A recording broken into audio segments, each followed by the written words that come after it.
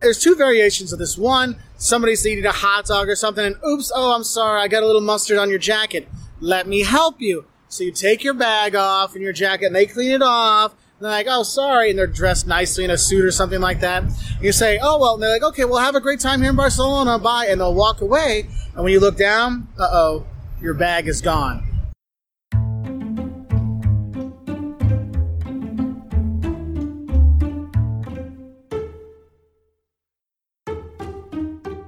There are all kinds of ways to have your pocket picked. There's the bump and run, where someone bumps into you, distracting you enough to lift your wallet. Crowded subways, where people are pressed against you, are also prime hunting grounds.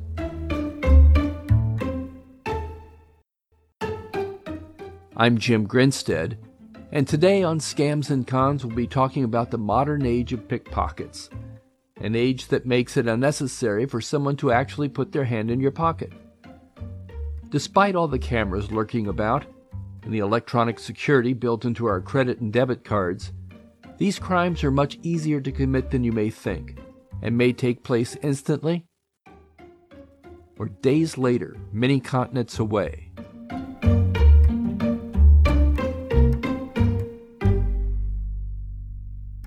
It's a beautiful afternoon. You're strolling down the streets of Paris, admiring the architecture of Amsterdam, or riding the metro in Washington, D.C., checking out the sights. Someone taps you on the shoulder, and a woman holding a sandwich says she has accidentally squirted mustard onto your shirt. She grabs a napkin and begins to rub it off. Maybe she uses some water from a bottle she's carrying to moisten the napkin. She cleans it off, apologizes profusely.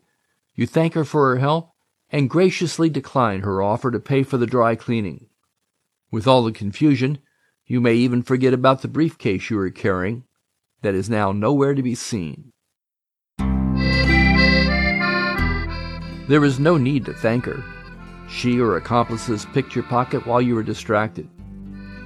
It's likely you won't notice you've been robbed until you've finished that wonderful plate of lasagna with ragu bolognese, along with a bottle of wine. Then reach for your wallet. You will quickly discover that restaurateurs don't take kindly to people who don't pay for their meals, regardless of the excuse.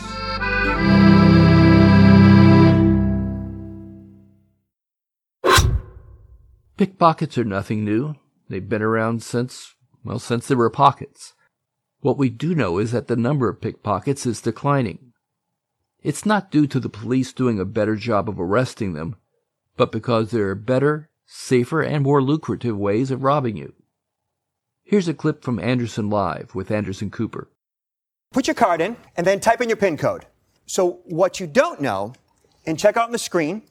So there's a hidden camera here. Oh my God. We're able to record your PIN code. So what the bad guy does is he installs a camera on the machine. So what you're looking at here, regular standalone ATM, you might see these on street corners, at a convenience store. Dwayne Reed. They're everywhere. I actually bought this off of Craigslist for $750, and it had 1,000 credit card numbers still on it. Are you serious? Really? Yeah. Wow. So now what the bad guy does is he deploys the ATM, and then he puts a camera. Now, you see this mirror is designed to thwart shoulder surfing, right? So you see the mirror, you look over your shoulder, but really, inside here is a small wireless camera. Okay? And the camera takes a look at the keypad. So it's basically just recording everybody's keypad.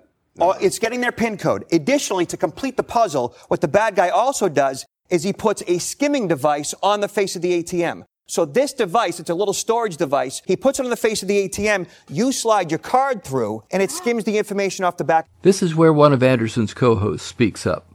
And this happened to me. Really? I used an ATM, and I lost $20,000. Are you serious? Really? Yeah. And you didn't notice the camera? Because it's sticking out there a little bit. No, I didn't know. No, I mean, I'm not blaming the victim here. I mean, I'm just... I don't remember there being a mirror at the time, but I was told later because I started to notice that there were these weird things on my bank statement at 3 o'clock in the morning, withdrawals of similar amounts to amounts that I would take out. So now the device is inside your ATM or the gas pump has your credit card information, but how do the scammers retrieve it? Frank Pollock, Chief Inspector of Allegheny County's Bureau of Weights and Measures, told John Shumway of KDKA in Pittsburgh, And it connects to the back of the credit card reader. that goes right to the motherboard.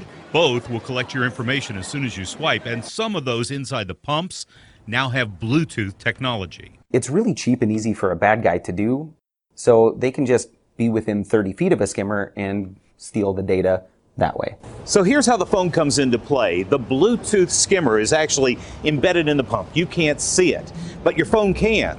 You go to the settings. Once you're in settings, you open up Bluetooth and then watch for a strange string of number device to try and connect to your phone. If it does, you might want to move on to another pump. But the phone only detects the Bluetooth skimmer. A regular skimmer that must be retrieved for its information can hide inside that pump undetected.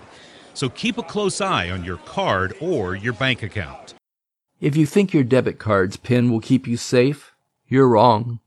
KRIS-TV in Corpus Christi, Texas, reports that tiny cameras hidden in the corners of ATM machines or gas pumps can quickly capture video while you enter your PIN number.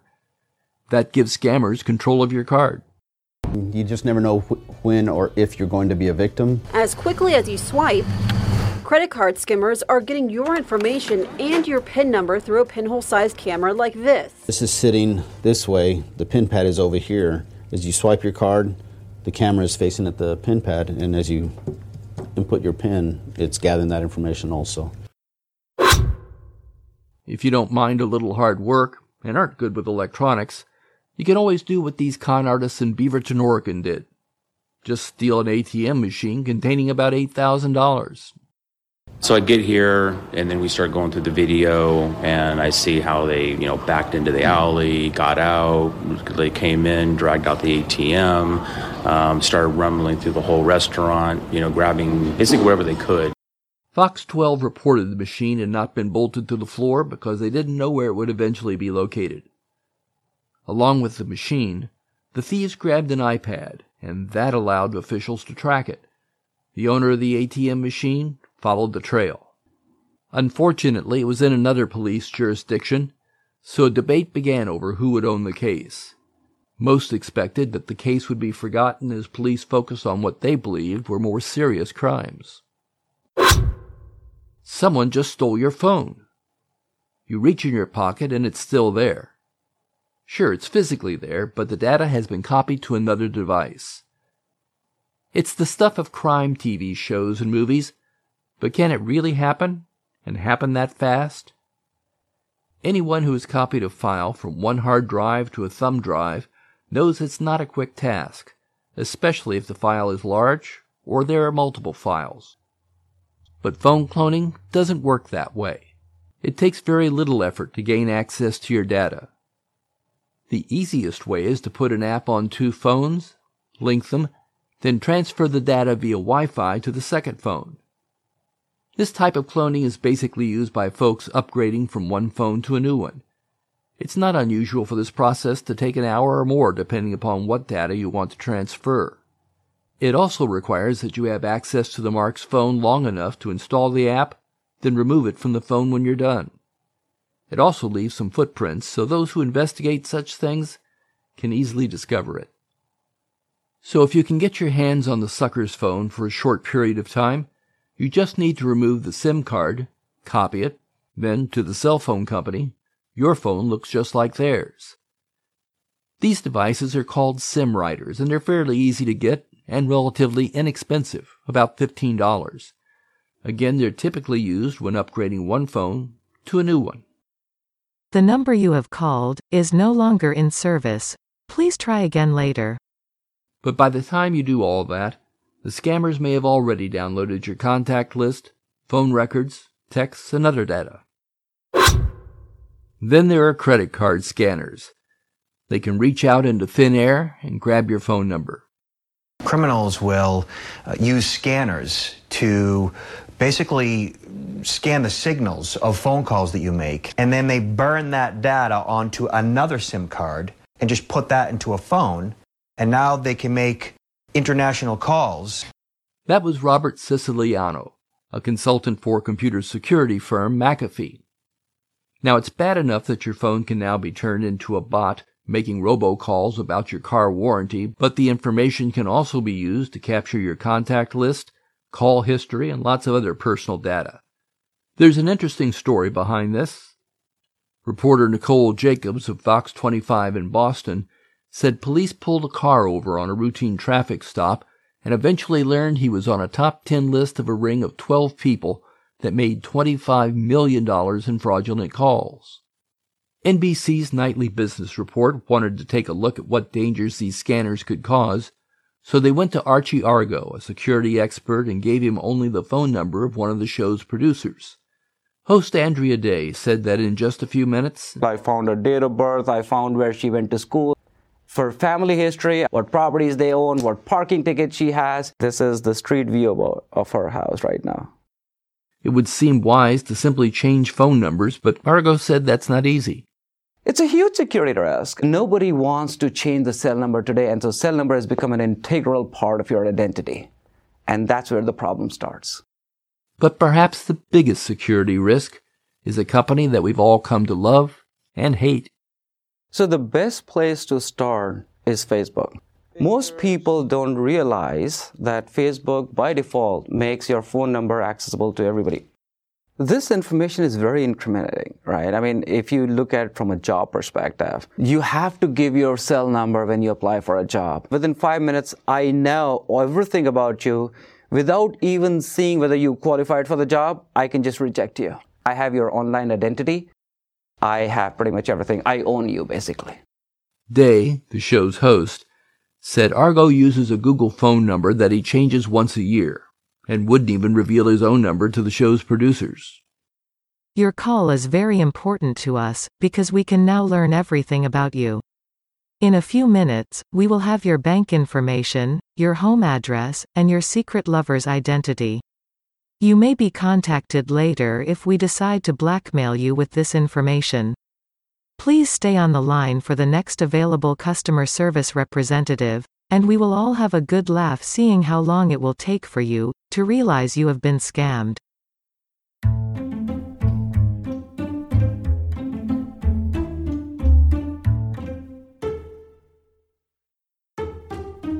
A successful con seduces a sucker into a world where their dreams can come true. Power and great riches are within their grasp. This magic casts a spell that leads its audience to hand over all their money to scammers who vanish before the sucker realizes it was all an illusion.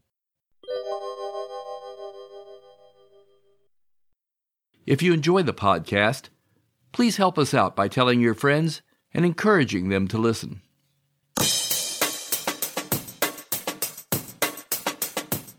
Scams and Cons is available wherever podcasts are found and at scamsandcons.com. You can also follow us on Facebook and Instagram. Just search for Scams and Cons. Lastly, if you could head over to Spotify and leave us a 5-star rating, it'd be really appreciated. Spotify listeners are more than half our audience, so it makes a difference. We'll be back in 2 weeks. Thanks for listening.